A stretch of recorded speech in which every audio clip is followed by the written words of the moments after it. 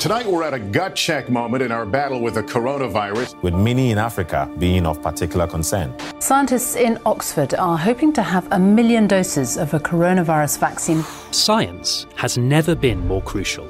Around the world, people are scared. They want to know what to do and where to turn for advice. But that advice has to come from the right sources. Hi, I'm Nuala Hafner.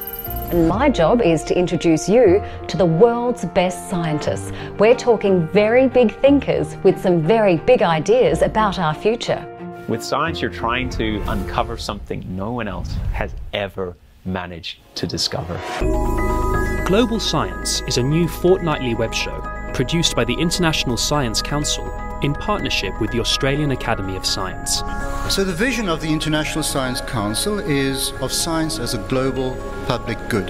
And the ISC represents natural and social science academies, scientific unions, associations and research councils right across the globe. Meaning, you and I get access to the who's who of science. Global Science with Nuala Hafner, appearing soon in your social feed.